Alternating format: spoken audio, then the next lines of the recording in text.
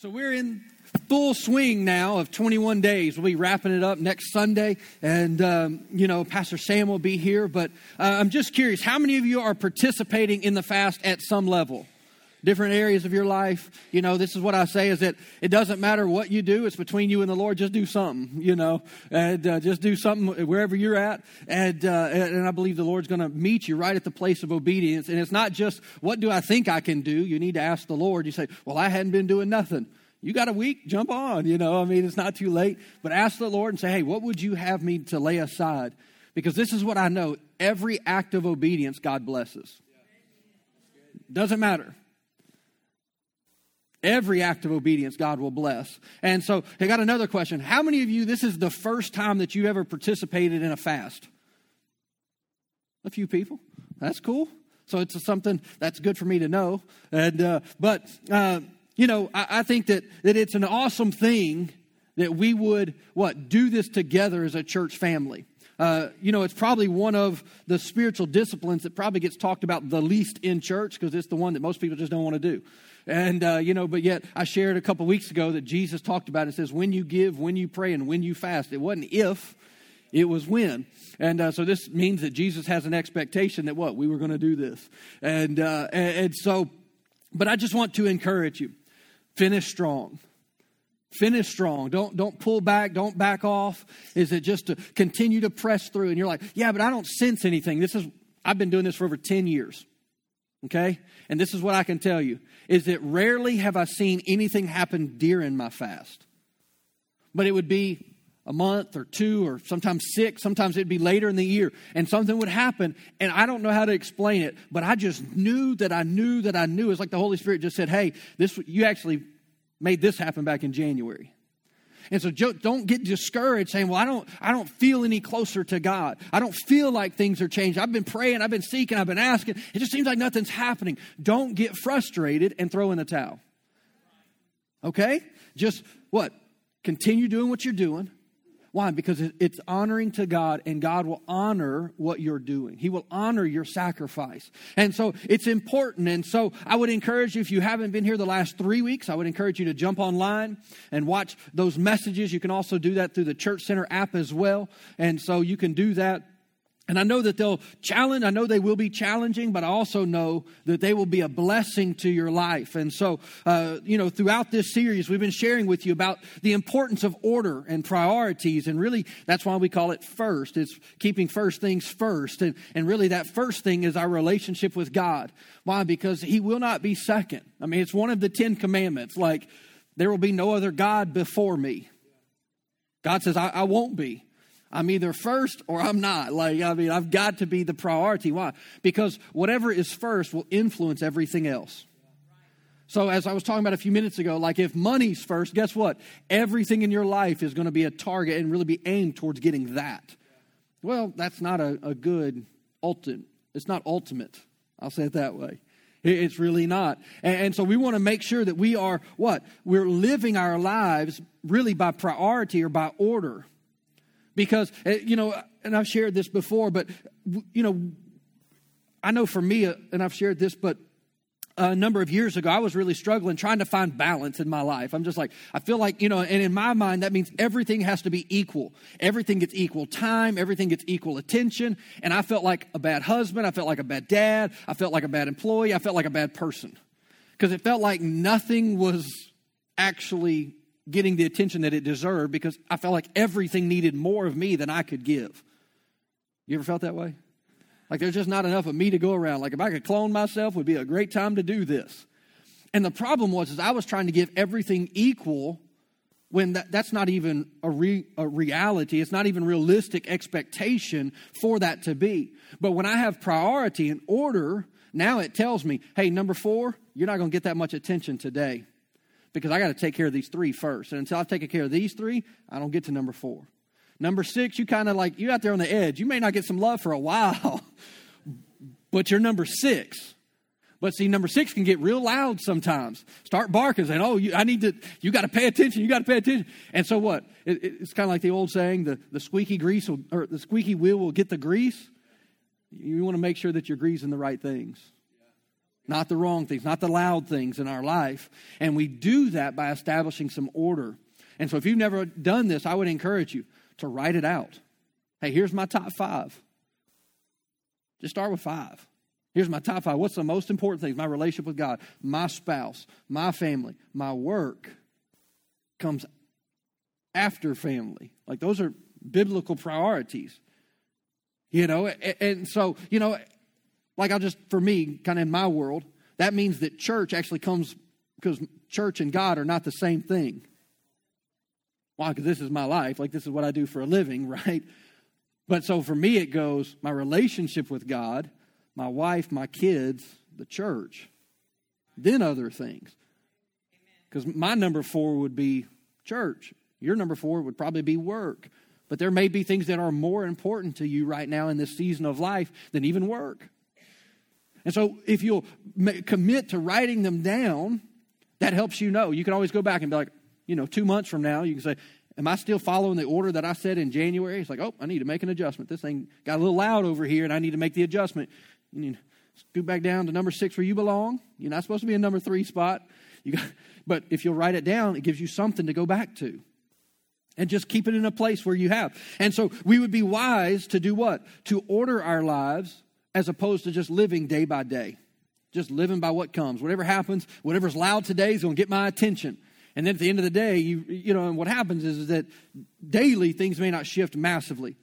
But when priorities get out of line for longer periods of time, the fallout is massive. You hear people talk about, we just fell out of love. You didn't fall out. You drifted. And drift takes time. And so, but again, that's where priority comes in. That's where these things matter. And so this is what we've been sharing over these last couple weeks. And so, we've been talking about these things. And so I'm going to share one quick thought with you because this is just in our culture. And I don't want to spend much time on this, but I thought it was just, I do want to mention it. And I don't want to let the moment pass. But, one of the things, and everybody says this, I'm as guilty as anybody. And I've been trying to break the habit of even saying this when people are like, how you doing? Oh, I'm busy. We all say it, and the truth is we are busy. Maybe it's time to break up with busy. Maybe it is. Because why? Because busy's too far up the list. Maybe it's time to say, hey, there's some things and some activities and things in my life that really aren't producing anything. They're just wasting energy, time, all these things. And so busy, we're going to break up. Here's your letter. Here you go. We're going to break up today. Like, I'm done being busy. I want to be productive. And sometimes busy will keep you from being productive. They are not the same things. And so we can get so much going many times. And so if you need to write that breakup letter, you go ahead and write it. And you go ahead and send that text. And, it's okay to break up with busy over text. And, but you know what I'm saying? So anyhow, this morning, though, I really want to share with you. That's a message I would preach, but I ain't got time to preach it. And, so there you go. There's my message in 2 minutes. And but today I want to share with you about this thought and the priority of think first. Last week I shared with you about truth first and really about the importance of God's word in our life. And this really kind of picks up on that message. So that's why we did it in the order here. Because, and we've been saying this every week, is what? Because order matters. Thinking is a huge role in our life experience as well. And so our mind plays a massive, maybe one of the largest roles in our experience in our day-to-day life. I think sometimes we think that there are pressures from outside things that shape our world, and the truth is it's actually our thought life and our thinking life that actually shapes the world and even how we see and experience day-to-day life. And so, God has given us a mind. We are a 3-part being. The Bible tells us we are a spirit. That's the eternal, real part of you. It will last forever. You have a mind which consists of your mind, your thoughts, your will, and your emotion. But they all come from one place. This little 3-4 pound thing that rattles around in our brain. Hopefully not rattling too much. But it's this little mass, and yet what? And so God has given us a mind, and we are to use it. God expects us to use it. He didn't create anybody stupid. He gave you a mind, but he also expects us to maintain that mind, to take care of our mind. Now, you may have some people in mind right now that you're like, I don't know. They might qualify for that stupid part, but that God never designed anybody for that. He gave us a mind to use for our benefit, for our blessing, but also for the blessing of others. But we are to maintain it. And so the mind, a very simple definition would be this. It's the center of our reasonings, our ponderings, our decisions, and our thought processes. So it's our intellect. It's the thing that we use. It's also, there's two sides of your brain, left and right brain. One side is intellectual, factual. One side is artistic. So some people use more of one side.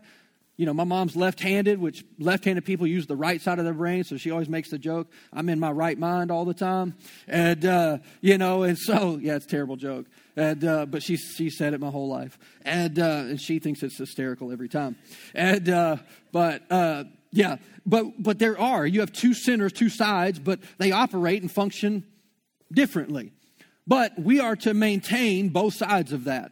One of them, if you're more creative and artsy of that type of thing, like my wife is more artsy than me. I'm more mechanical. I'm more like numbers and all that kind of stuff. So we operate on totally different, predominantly, not all the time, but predominantly we operate out of two different sides of our brains.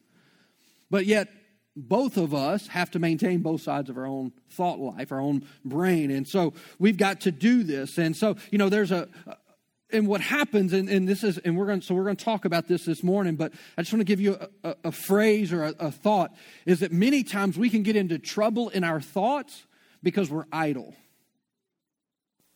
We're just kind of open to whatever comes. Well, that's not really wise. There's an old phrase that says an idle mind is the devil's playground. Why? Because if you ain't thinking about nothing, he's going to give you something to think about. He's going to make sure that he's going to give you what he wants you thinking about. But that is not what the Bible tells us. Is that we are to what? Be disciplined even in our thought life. I shared this verse last week, but I'll share it again.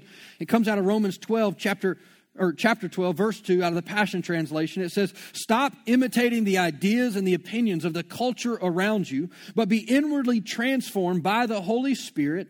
So be inwardly, mentally transformed by the Holy Spirit through the total reformation of how you think.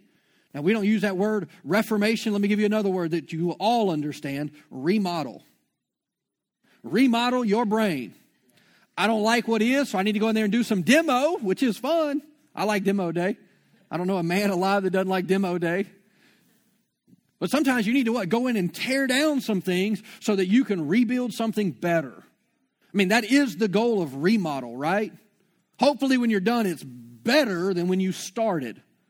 Well, we need to do that in our minds sometimes. We need to remodel the thoughts that we think, the way that we think, the processes, the lens by which, the filter by which we see the world. And yet the Bible says is that we can be transformed inwardly by the Holy Spirit, by the what? The remodeling of how we think. And it says this will empower you to discern or to recognize God's will. When you change, when you remodel the way you think, what? It helps you recognize, understand, see God's purpose for your life. But it's only going to happen when what? When we get our thoughts in line with what God's will is for our life. God has a purpose and a plan for every single one of us. We would say that it is God's will for your life. So if God has a will, you might need to find out what it is. It's pretty important, actually. One of our parts of our vision is what? So that you can discover your purpose. It's important. Why? Because you ain't here by accident. You're here by design. And it's massively important that you take that seriously. It's not just by, it's just here or there or whatever. No. You are much more important than you're giving yourself credit for. But the only way for us to do this is what? To get our thought life where it needs to be. And so a reality is that you'll never be able to change the way you think until you begin to change the words that you speak. And so we're going to spend a lot of time this morning talking about this. I say a lot of time, the majority of my time, I'm going to be talking with you about this. Is that you'll never change the way you think until you change the words that you speak. You're like, yeah, but I thought the Bible says out of the abundance of my heart, the mouth speaks. Yes, but you are the loudest, most consistent voice in your own life. So no one speaks to you more than you. And if you are speaking, so what happens? The Bible says, Romans 10:17, faith or belief comes by hearing. Now, that's talking about faith in God's word. It comes by hearing the word of God. Okay, well, faith or what you believe to be true is what comes by your hearing. There's only a couple ways you can be influenced. Your eyes, your ears, and your taste. Technically, somewhat your smell, but not primarily. Why? Because your eyes see something. Your ears hear something. Your mouth can taste things. You're like, well, that's good. I didn't think it was good at all. I thought it was horrible. But that's an experiential thing. It's how we experience. But yet we don't just live among our five senses. Is that what? There's a whole other dimension that's at work for us as well.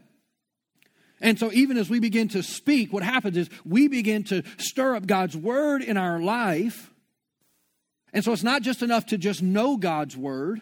We have to what? Put God's word into our mouth and begin to speak God's word. There's a verse in Isaiah that says that God promises, my word will not return to me void, but it will accomplish that which I sent it to do. We say, well, what do you mean? How does God's word return to him? When I begin to speak it.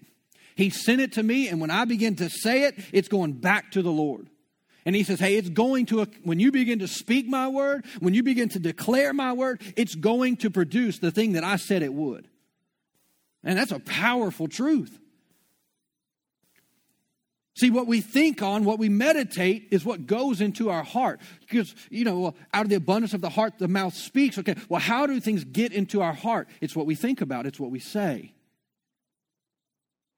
The more you talk, just say that, I'll take Alex's example. Let's just say that Alex has got a problem. And he just keeps coming and talking to me and talking to me and talking to me about his problem. Right?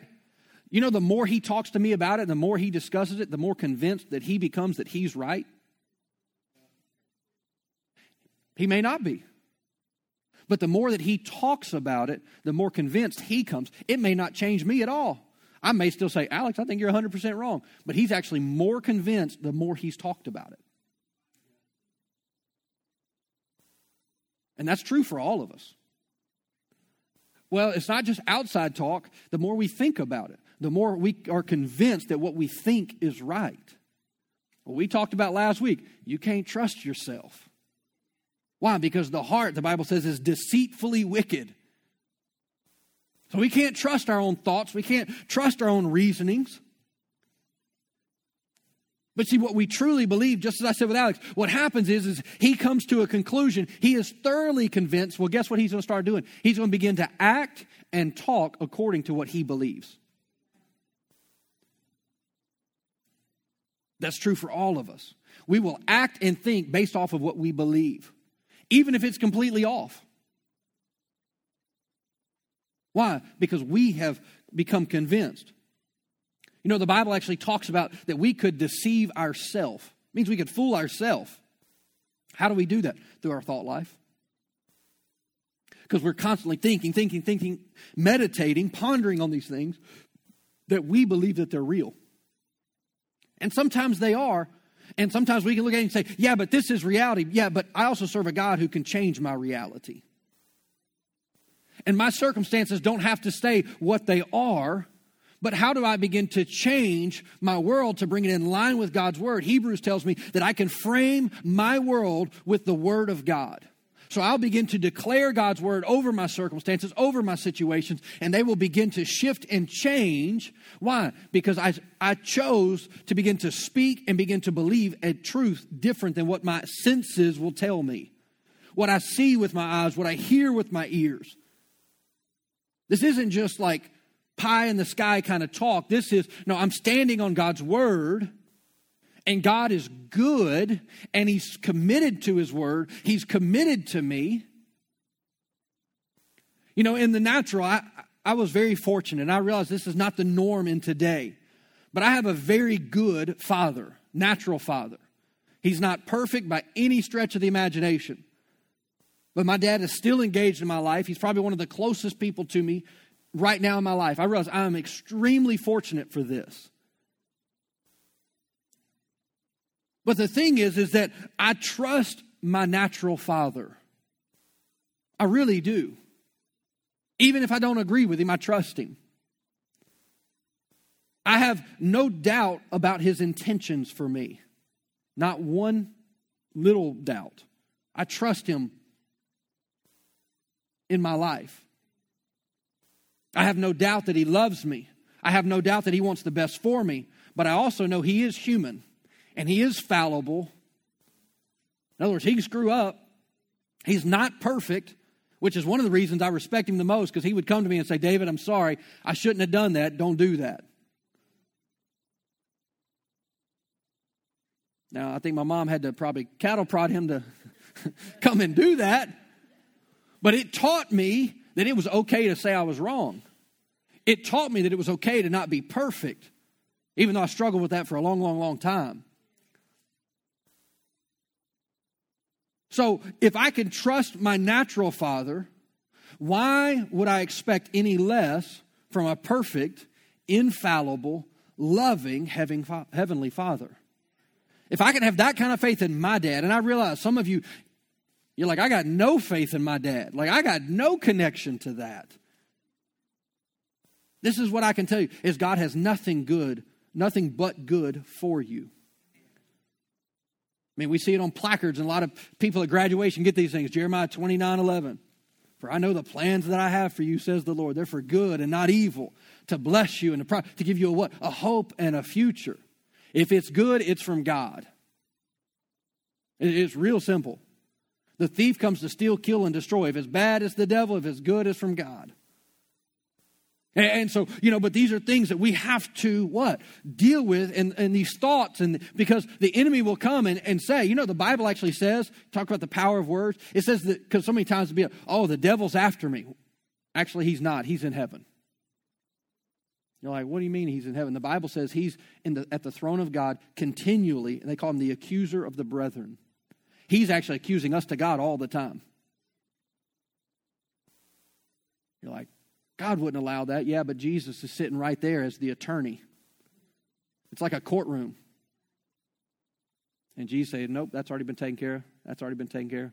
Nope, I motion to move that away because my blood paid for that. So even the enemy is constantly talking. What? Now, I'm not saying that there aren't influences. I'm not saying that there's not demonic work. Yes. But we have to recognize these things. So Paul in Philippians gives us some instructions. And he says, starting in verse 6, and this has everything to do with our thoughts. Keep that in mind. As he says, don't worry about anything. What's worry? Worry is an anxious thought. That's what worry is. Actually, worry is an anxious thought that we hit on repeat. Just over and over and over and over. Here's the thing about an anxious thought. The more thought that you give it, the more anxious you get. It doesn't stop that from it just gets louder and louder. Why? Because it's like taking the volume knob and you just turn it up, turn it up, turn it up, turn it up. So our problems get bigger and God gets smaller. That's the way that works. It happens in our mind. And he says, don't worry about anything. Don't be anxious about anything. He says, instead, pray about everything. Why? Because you're reminding yourself and your problem who God is. But it's important that you're not just left to your own thoughts and your own ideas. No, you want to get God's word, which is the truth of God's word, and you want to begin to pray that. So in your life, it goes on, it says, tell God what you need and thank him for what he has done. Why do you need to thank God? Because the Bible says he's the same yesterday, today, and forever. What he did for you last year, he'll do again for you today. What he did for you 10 years ago, he'll do again today. Why? Because he doesn't change. And when we remind ourselves of what God has done, it reminds us of what he will do. God, I thank you. I had a victory. I'm going to get another victory. I was overwhelmed, but I got some peace. So his character, his nature actually builds faith in us. But it says, and it's so important, it says, so don't worry about anything, pray about everything, tell God what you need, thank him for all that he has done, and then, so once you've done these things, then. So many times we want the second part of this verse, we just don't want to do the first part. which is to go to God, connect with God, then what? Something happens. You will experience God's peace, which exceeds anything that we can understand. His peace will guard our hearts and our minds. His peace will guard our thoughts. So anytime that we're anxious, you need to go get a scripture. Why? Because peace will guard your heart. It will guard your mind. Proverbs says, guard your heart with all diligence. Why? Because that's the direction. That's where you're headed. It says His peace, God's peace, will guard our hearts and minds as you live in Christ Jesus. Before Jesus left, He told the disciples, my peace, the very peace that I have, I'm giving to you. I'm giving you my peace, not like a secondary version, like the very peace. When you read the book of Psalms, that same word is shalom. And you'll see it over and over and over throughout the book of Psalms. It's the peace that comes from God. And here it says that it goes beyond all of your reasonings. Beyond all, like sometimes your mind is going to say, you should be freaking out a little more. Nope. Because I know the one in whom I believed. Whom should I be afraid? Whom should I fear? God is not just with me, He's ahead of me. The Bible says that He would be a guard in my front, on my sides, and even on my backside. God has surrounded me with His favor. Why would I be nervous? Sometimes you need to tell yourself things like that. I have no reason to be nervous. Why? Because I have a good Father who loves me, who wants nothing for the best for me. And just as we were singing earlier, I know that you are up to something good in my life. I may not know what it is. I may not can see it. I'm ready for the surprise, so let's just pop out the cake already. Let's do it. But, God, I know that you're up to something good in my life. And it's being what? Thoroughly convinced that God's word is truth above everything else. He goes on here. The Apostle Paul continues to write, and he says, and now, dear brothers, one final thing, one parting shot, fix your thoughts. Fix your thoughts. Predetermine what you're going to think about. Fix your thoughts. It's like, nope, I'm not going to, because what happens, and I said this earlier, is that we can drift when we're not intentional. And God is saying, go ahead and predetermine what you will and will not think about. Why? Because you want to think first. You got a brain, God expects you to use it. You have a will, God expects you to use it. It's a weapon that God has given us. No, my will is to what? Live according to God's word. That's my desire. That's really what the will is. It's your desire. It's what you want. Why? Because I believe the truth of God's word, and I believe that it produces life in me. Therefore, I'm going to stick with the word. So when circumstances arise and I get sucker punched out of nowhere and a situation comes, I'm like, how do I respond? I've already determined how I'm going to respond. My will is to stick with God's word. So now my will is, that thought comes and says, oh man, this is going to take you out. Nope, God is still in control. This hadn't moved God. I mean, it didn't even rock the throne that He sits on. He ain't stressed in the least, so why should I be? You're like, well, Pastor, I don't know if that's possible. Tell you what, go do a little Bible study, and you bring me a scripture where you find that Jesus was stressed about anything. If you can find that scripture, I'll discuss it with you. Until then, I'm going to stick with God's word, because I hadn't found it yet. And Jesus faced all kinds, hello, the cross. I mean, you would think in the garden when He's praying, knowing what's coming, you would think He would have stressed a little bit. And the Bible does say that He prayed and He was under duress. Yeah, but what did He pray? Not my will, but yours be done. If there's another way, let's go that route. But if not, it's what I came to do.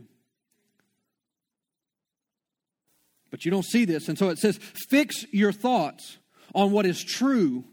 What is true? We talked about this last week. True is God's word. If you weren't here, you'll have to go listen to the message. I'm not re-preaching it, but think on things that are true, that are honorable, that are right, that are pure and lovely and admirable. He says, think about these things that are excellent and worthy of praise. Think on these things. Fix your thoughts. Predetermine it. The Message translation says, I'd say that you do best by filling your minds and meditating on things. Filling your mind and meditating. Filling your mind and meditating. Filling your mind and meditating. Filling your mind and meditating.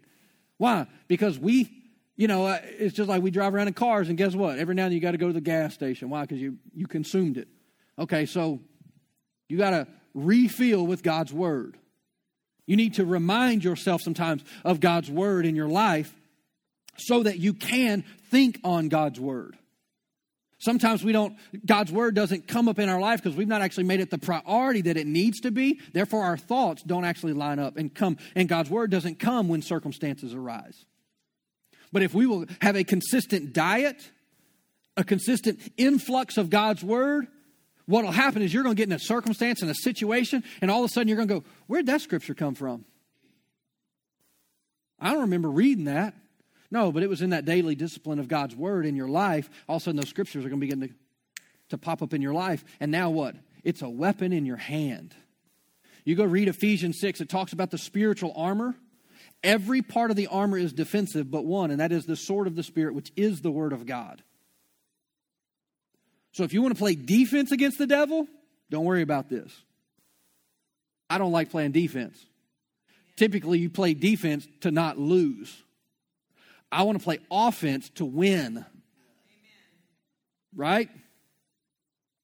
I mean, we just watched LSU, put on some offense, and they won a game.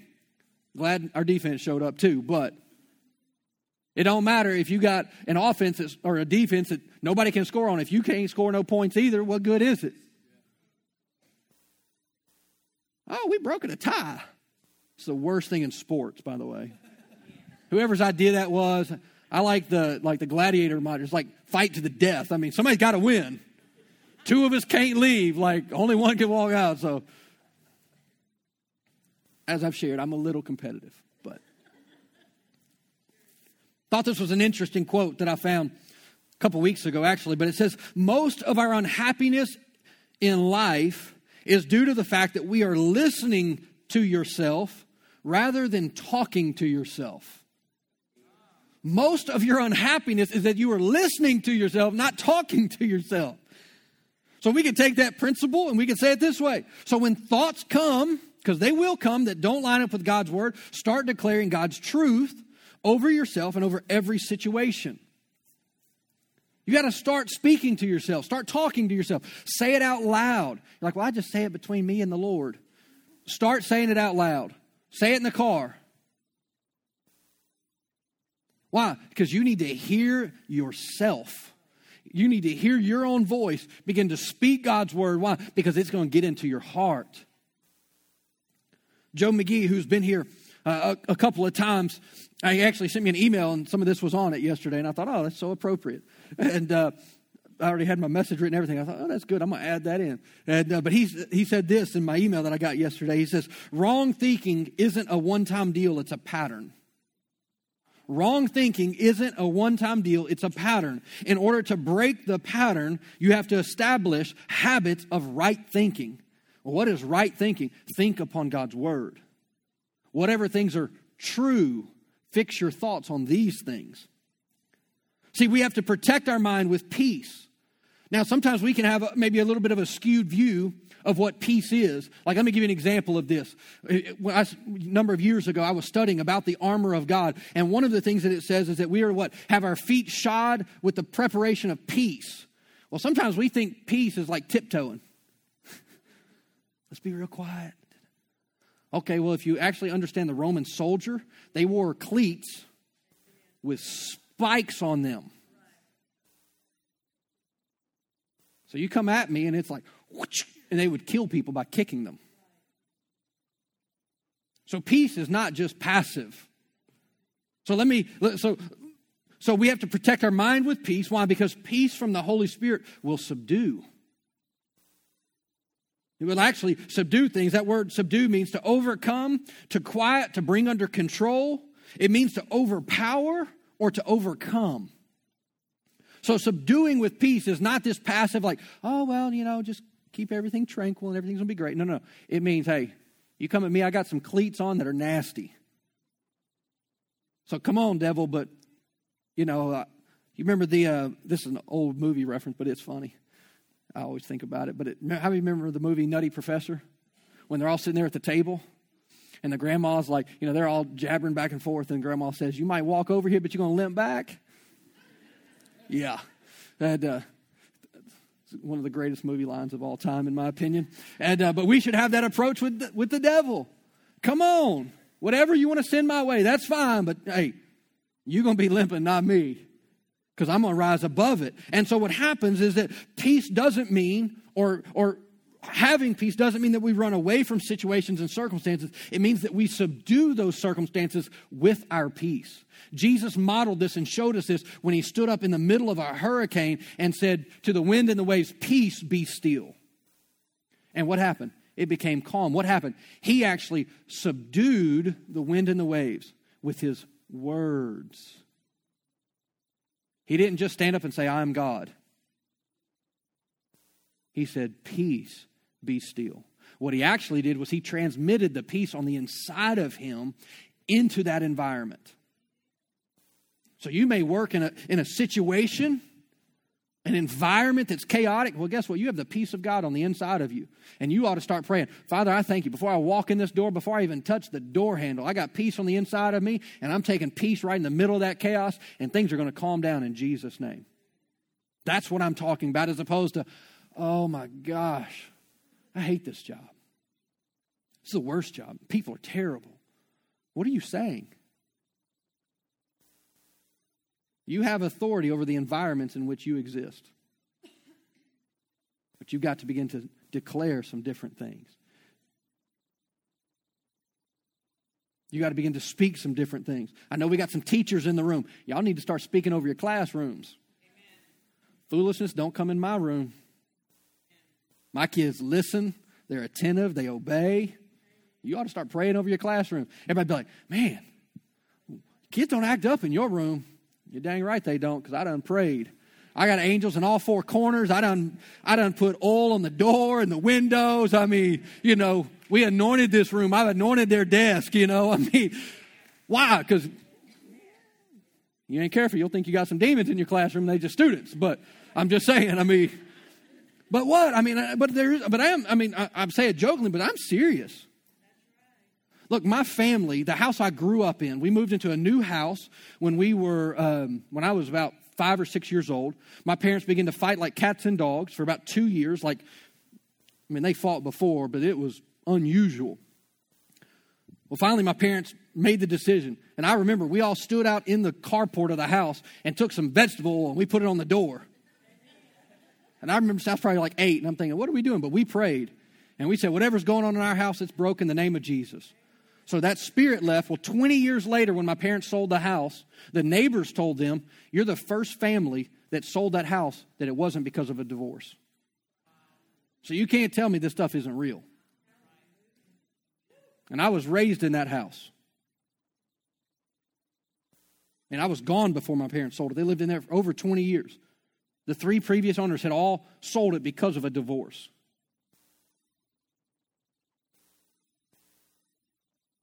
If you're in business and business is struggling, you need to begin to speak God's word over your business. I got favor. Everybody else's sales may be tanking, but man, I got favor. God, you're opening up doors for me. You're giving me relationships with the right people at the right time. You're opening the right doors for me. You're giving me unique ideas that are going to help our company. You need to begin to declare those things. Why? Because words have power. So we have to what? Subdue things, and we do this because we can trust God's promises, but we can also trust His character. That's why we can have confidence. So we need to be speaking God's word. Now, I gave you one of these little cards. I got it from somebody else.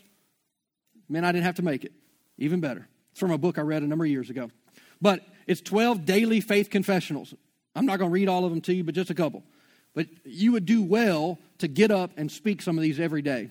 I like the first one. It says, I am fully forgiven and free from all shame and condemnation. You should have had one of these in your seat today when you came in.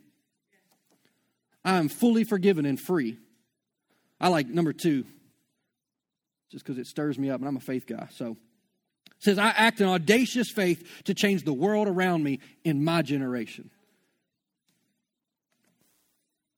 I mentioned about teachers praying over your classroom. People might think it's funny, and it's an audacious faith. They're going to think it's funny until your classroom changes and theirs is still chaos.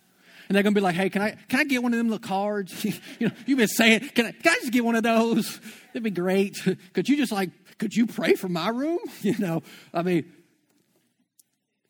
Number 3, I have no fear or anxiety. I trust in the Lord with all of my heart. And it's got all of them. You got it, so I don't need to read them all. But man, there's some awesome things in there. And you begin, why? Because there's no more influential voice in your life than your own.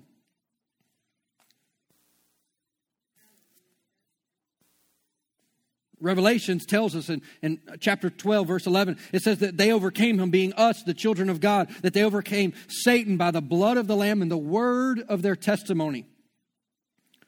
We were singing it today, is that, God, even you're working when I can't see those things happening. Proverbs chapter 18, verse 21 tells us that death and life are actually in our words.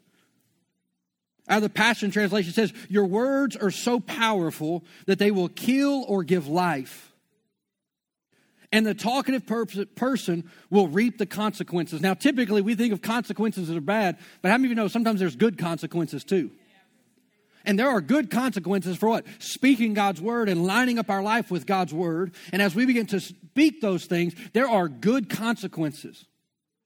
And so what? Death and life are in the power of the tongue. Go read James chapter 3. It talks about this quite a bit.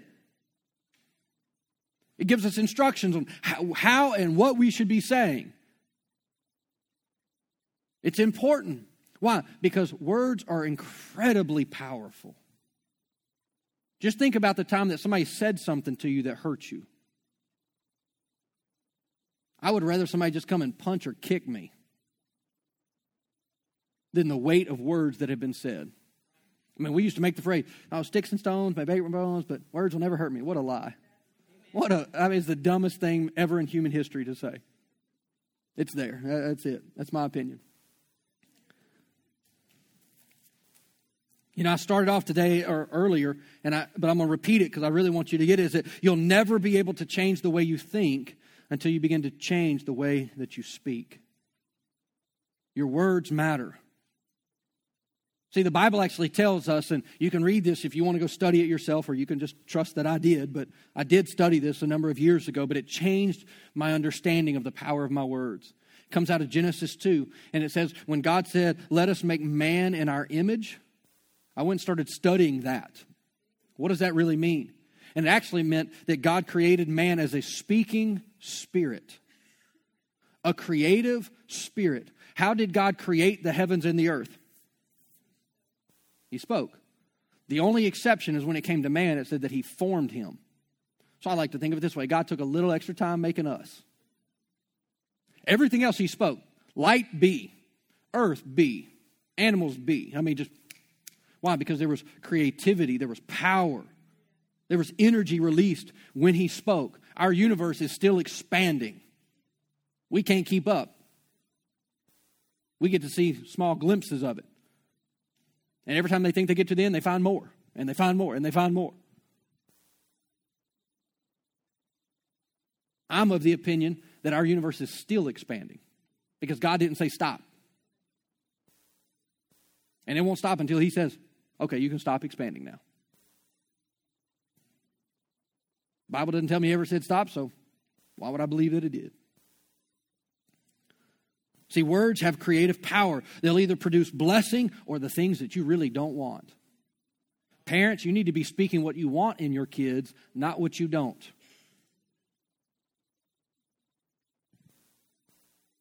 You need to be speaking what? That you believe in them, not that they're stupid.